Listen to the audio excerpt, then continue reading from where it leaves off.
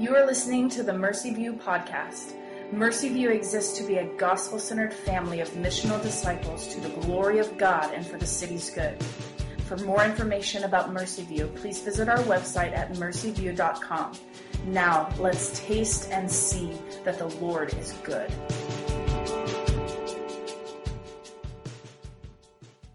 And we're reading from Jude, verses 8 through 13 and 16. Yet in like manner, these people also, relying on their dreams, defile the flesh, reject authority, and blaspheme the glorious ones. But when the archangel Michael, contending with the devil, was disputing about the body of Moses, he did not presume to pronounce a blasphemous judgment, but said, "The Lord rebuke you." But these people blaspheme all that they do not understand, and they are destroyed by all that they, like unreasoning animals, understand instinctively. Woe to them! For they walked in the way of Cain and abandoned themselves for the sake of gain to Balaam's error and perished in Korah's rebellion. These are hidden reefs at your love feasts, as they feast with you without fear, shepherds feeding themselves, waterless clouds swept along by winds, fruitless trees in late autumn, twice dead, uprooted, wild waves of the sea, casting up the foam of their own shame, wandering stars, for whom the gloom of utter darkness has been reserved forever. These are grumblers, malcontents, following their own sinful desires. They are loud-mouthed boasters, showing favoritism to gain advantage. This is the word of the Lord. Thank you, Jill. Good evening. Welcome to Mercy View. It's good to see you.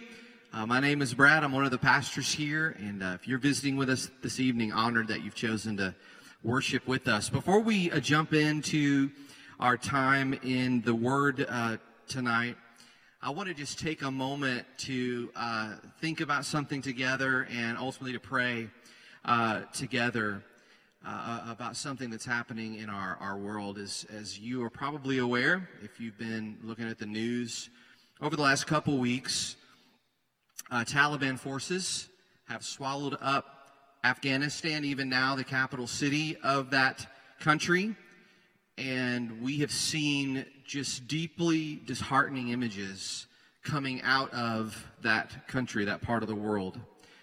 Some are reporting that even pastors and other Christians are in danger, that the Taliban themselves have contacted them, saying that they are coming for them. And it's just a really dire situation, and a situation in which there are a lot of things that we as Christians could do, but there is always something that we should do, and it's something that we can do now together, and that's to pray. I believe in the power of prayer. I believe that when our prayers are joined with the prayers of the Big C Church, God moves in miraculous ways. And though the images have been disheartening this week, I am convinced that prayer matters. And so I would like to invite you to just bow your heads with me just for a moment as we pray on behalf of this situation in Afghanistan. Lord, we do come to you and we pray that our sovereign God would physically protect our brothers and sisters in Afghanistan. We ask that you would restrain evil and that you would confuse the plans of the evildoers. We also pray for physical provision, for visas for people to get out of the country. We pray for spiritual provision for the Lord to strengthen those in their faith, that they would stay strong in the Lord, who is their sovereign King. And God, we ask that you would protect and even increase the faith of our brothers and sisters in the Afghan church. They don't know what today, much less tomorrow, will bring, but we pray that they can be certain that you will supply every need of theirs according to your riches in glory. God, in the midst of great uncertainty and darkness, we are boldly praying for revival. We are actually praying boldly that you would raise up another Paul. Wouldn't it be like you to work in these horrible circumstances to make your great name known in that way? And while our Afghan brothers and sisters face terrible uncertainty, God, we want to be like the believers in Acts 12 who themselves faced serious threats and persecution, but without ceasing offered up earnest prayers to you. And finally, we pray especially for the Afghans who have no choice but to stay. We pray that you would help them trust that you are mighty and that you will care for your children. And while these days are dark and tragic, we remember that you sit on your throne in the heavens. You promise to make the nations your son's heritage and the ends of the earth your possession. We pray this in the name of Jesus. And everybody agree? Say, amen. Amen. Well, in our front yard, we have 2 trees. One is an apple tree, and the other is a holly tree or a holly bush. It looks like a tree. It's got a big, long kind of section here, and then holly bush on top of that. And over the last few years, we have seen those 2 trees live 2 very different lives. The apple tree, when we moved into our home, was pretty small. It didn't produce much fruit, but we noticed it was pretty healthy. And as we've lived at this home over the years, that apple tree has begun to grow and become even healthier. And even this year, this summer, we're noticing really nice apples growing on the tree. You can tell by looking at the apple tree that it's in good shape. Its apple, its fruit is healthy and good. The holly tree is another story. Over the course of the last few years, I have found myself needing to prune more and more of dead branches off of this tree. And what I began to notice were that not necessarily the branches died first, but what was on the end of those branches, right? The leaves and the berries, they started to go away, and then eventually the branches start to wither, and then we cut off a branch. And we've cut off many, many branches. In fact, it's kind of half of a holly tree now. It's just sort of, if you go behind it, you'll see that the back half of it is gone. It wasn't that way a few years ago. So when you look at the apple tree in our front yard and the holly tree in the front yard, you can tell by its fruit whether that tree is healthy or not. And in our front yard, the apple tree is healthy and the holly tree is not. You can tell by looking at the fruit of those trees to see whether or not there is health or unhealth. We are in a series, continuing a series tonight in the book of Jude called Detect and Declare. And we are looking at a very relevant word for us as Christians in this time that we live. The book of Jude is attempting to answer the question, how do you and I discern who is a true biblical teacher and who isn't? Or another way we could say that is this: if you look at the fruit of that teacher, is it healthy, good fruit, or is it bad and unhealthy fruit? Jude is going to continue to help us this evening to build out this framework or this grid for us on how to make that determination. He's going to help us tonight look at fruit or the lack thereof, because he is wanting us to turn on our spiritual detectors, our radars. He's wanting to strengthen our discernment muscles so that we can make sure that we aren't bringing things into our lives that are against God, and also to help others around us not do the same. So, as we continue on this theme, and as we look at the next part of the book of Jude, I want to invite you really just to see one thing this evening, and it's this: to detect a false teacher, we must examine the fruit of their life. You say that again. To detect a false teacher, we must examine the fruit of their life. So, if you have your Bibles or electronic devices, keep them open to the book of Jude. Should be pretty easy. It's one page in my Bible, beginning there in verse 8. Now, last week, as you're looking there, we said that to detect false teachers, we have to do a couple of things. And again, this was sort of the beginning of the build-out of Jude's framework or grid for us to make the determination of who is a false teacher and who isn't. The first thing that Jude said to us last week is you need to look really closely at how the false teacher, or a teacher in general, talks about the grace of God. And a false teacher will minimize or negate the grace of God by saying, doesn't matter how you live, doesn't matter in your relationship with the Lord. It's a form of abusing grace, we said last week, or the big fancy word of licentiousness. But second, we said, and this is going to be a theme today as well, we have to look at the quality of the fruit of the teacher.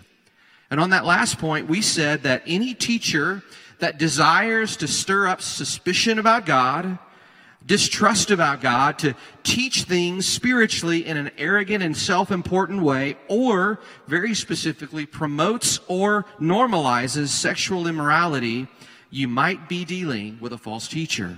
So in some ways, again, we began to build this out last week, and Jude's going to continue to do that for us this evening. So if you would, look with me at verse 8, and let me just read that again for us as we jump into our passage.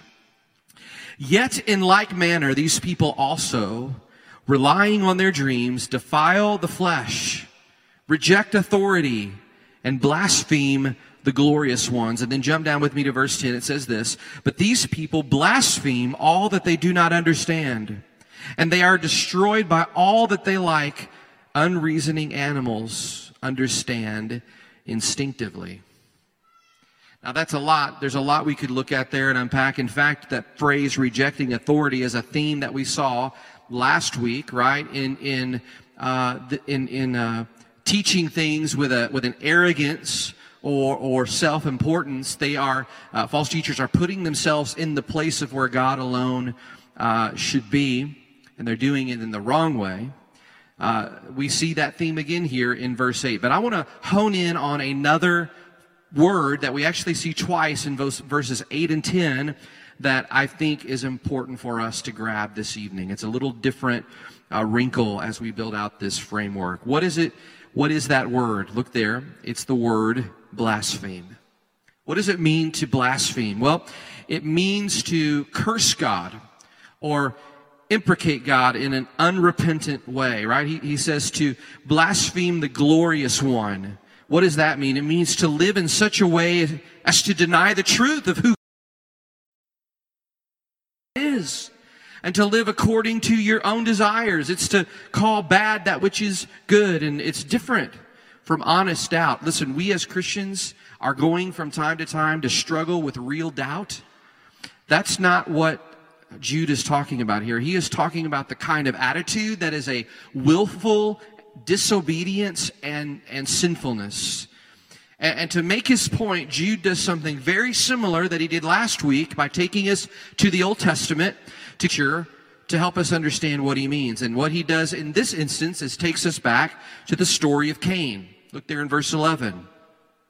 If you remember the story of Cain, Cain was one of Adam and Eve's children. And he was the one who committed the first murder when he killed his brother Abel. Listen, Jude, this is not a compliment. It is not a compliment for Jude to compare the false teachers to Cain here. Jude is saying something pointed. He's actually showing us another characteristic of a false teacher. And he gives us one of the strongest warnings that can be given in the scriptures about it when he says, woe upon these teachers that are like Cain. Anytime you see the word woe, it is a declaration of divine judgment from God. It's as strong of a warning that you can possibly get in the scriptures. So how are these false teachers like Cain? One commentator said it like this: Cain believed that he could get away with whatever he liked because he believed there would be no judgment. There would be no judge. There would be no ultimate destruction for his unrepentant and wicked decisions. So the connection is this: like Cain, these false teachers think that they can teach whatever they like and get away with it. They live however they want, and that life is actually cursing the reality of a God, that there is a God who rules and reigns over all creation and over all creatures. And again, the key is this: it is a habitual, hard-hearted, unrepentant attitude towards God. So Jude is saying that a false teacher teaches that there are no consequences to our sin. Very similar to something we said last week. So the first characteristic here is that a false teacher blasphemes God. Now, if you would look with me beginning in verse 12. Jude begins to use a series of very poetic pictures to describe more characteristics of false teachers. Again, Jude is trying to really help us out to answer this question: how do I make the determination between a false teacher and a true teacher? And he does this by giving us these really poetic, artsy pictures beginning there in verse 12. Let me just read those again for us, those word pictures. Here's what it says. It says, "These are hidden wreaths at your love feasts, as they feast with you without fear. Shepherds feeding themselves, waterless clouds swept along by winds, fruitless trees in late autumn twice dead, uprooted, wild waves of the sea casting up the foam of their own shame, wandering stars for whom the gloom of utter darkness served forever." Just as an aside here, if you're an aspiring artist in any way, a poet or a writer or a songwriter or something like that, you should love this passage. This is some of the most descriptive and beautiful and poetic language, though it's describing negative things, that you're going to find in the scriptures. If you need any inspiration for good writing, it's right here. Jude's knocking it out of the park. All right, word pictures. First, hidden reefs. Well, you guys know what reefs are. Reefs are these ridges of shoal or rock or coral that are beneath the surface of a body of water, but they're hidden. You can't see them from the surface of the water. And what do, if those reefs, if they're up high enough, do to a ship? They sink them, right? They knock holes in them and water comes into the ship and the ship sinks. You don't want to be near those kinds of reefs. So what is Jude indicating about false teachers? He's saying things may seem fine on the surface of a false teacher.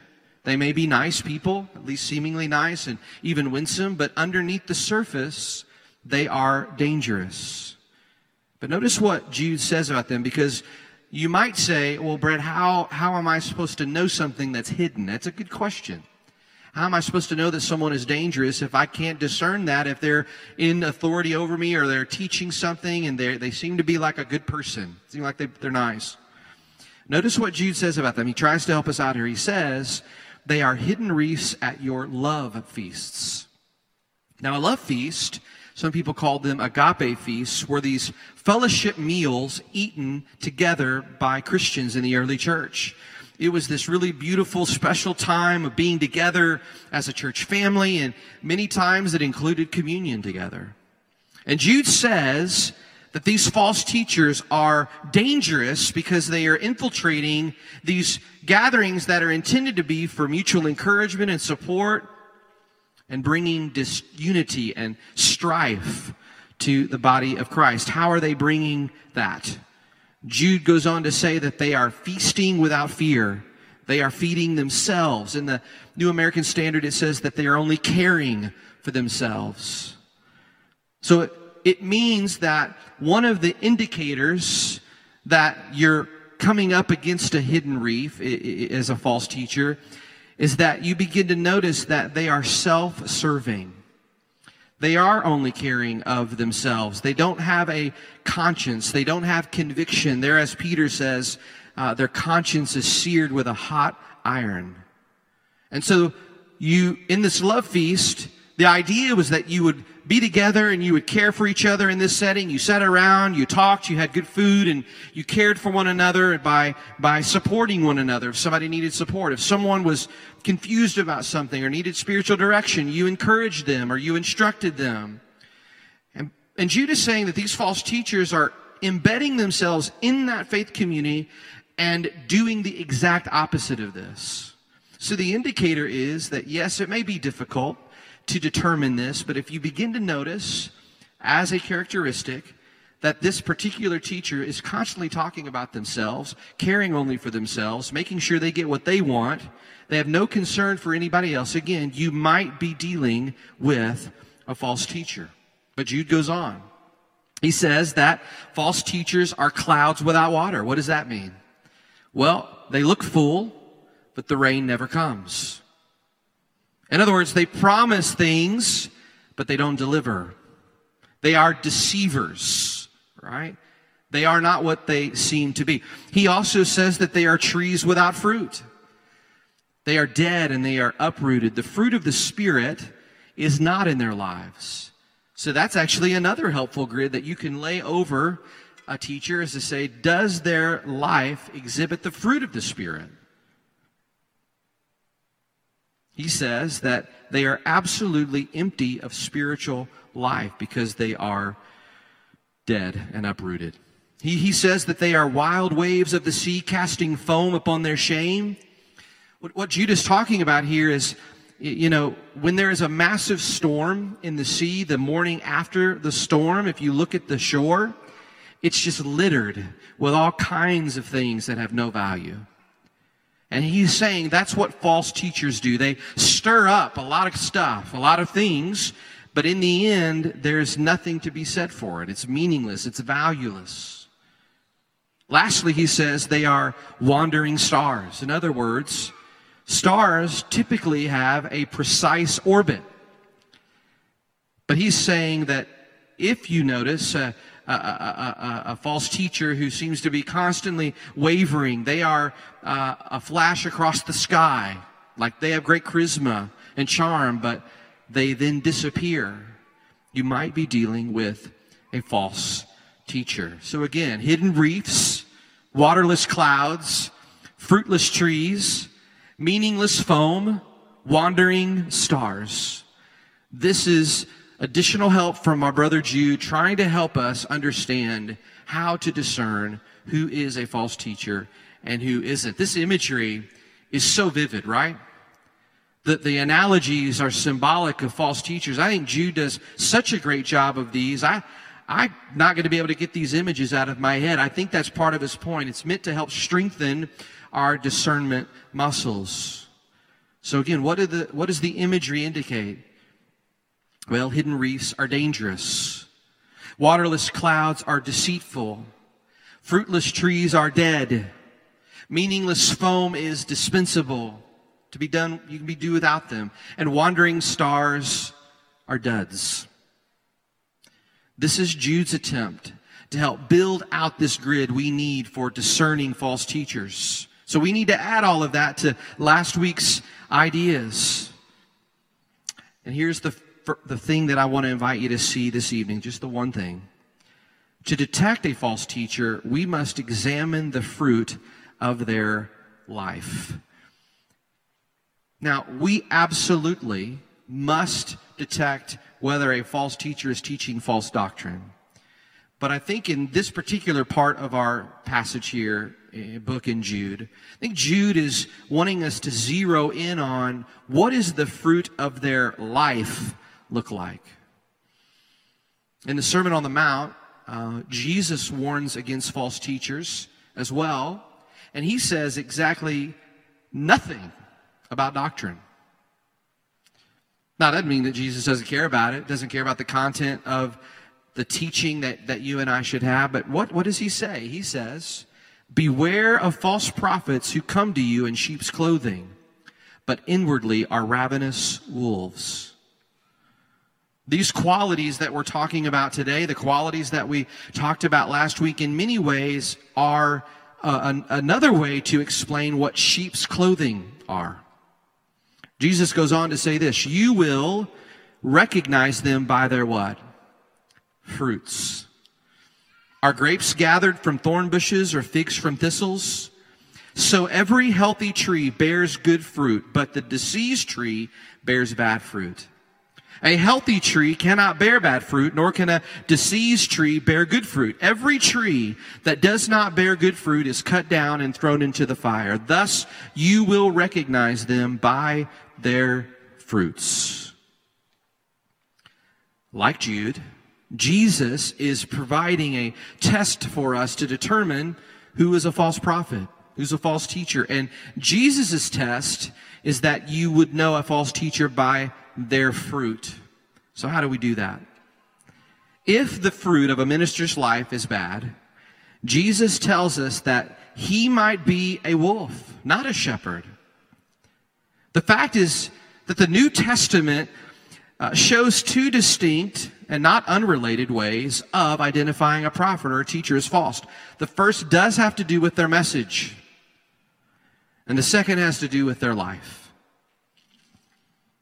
The second idea, I believe, is what Jude is driving home with us in these word pictures today. So how do we apply this in our time?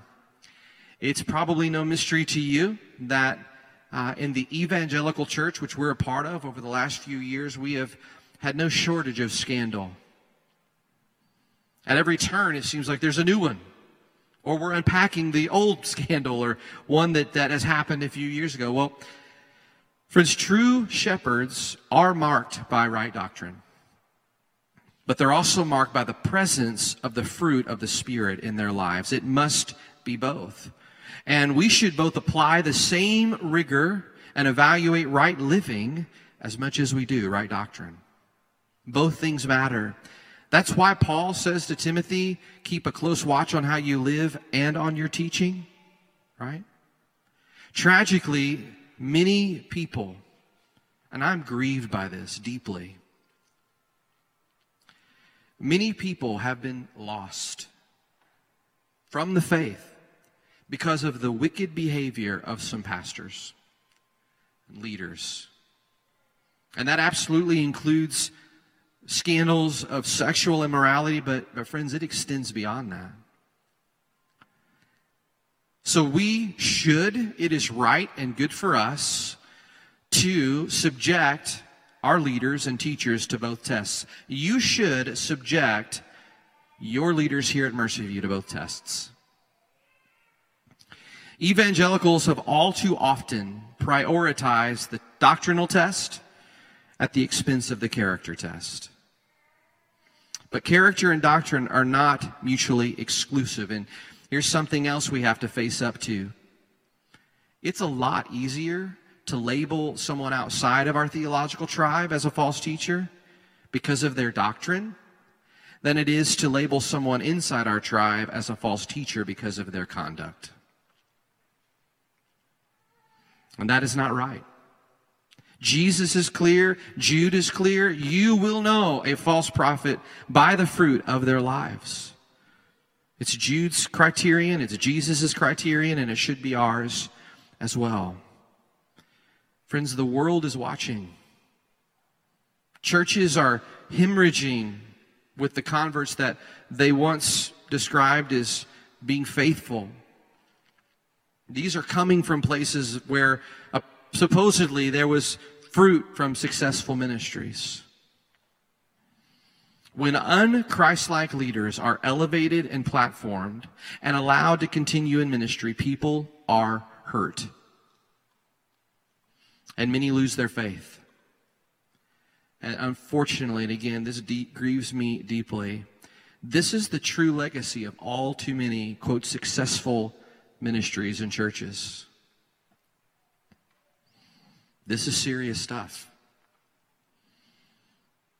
So we do need to care about this. We need to contend for the faith. It is, in a sense, a war. How we do that's important, but we need to be armed and ready with discernment and perception and understanding and wisdom. The faith depends on it. Now look, God can do whatever He wants. He's bigger and more powerful than any failing of any one leader. I get that. But we should have our eyes fixed on Jesus and His words, Jude's words here, so that we can recognize when there is a teacher or a leader that is out of step with the gospel in a habitual and unrepentant way. And I want to close here.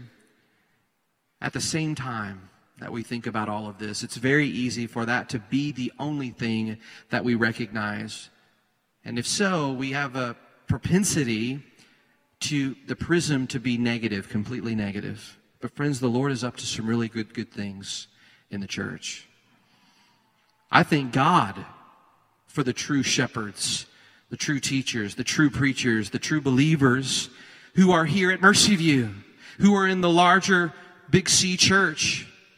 And our goal should be to stand with them on the truth of the gospel, both doctrinally and in a life lived out loud for the gospel. Friends, nothing is more important than that truth.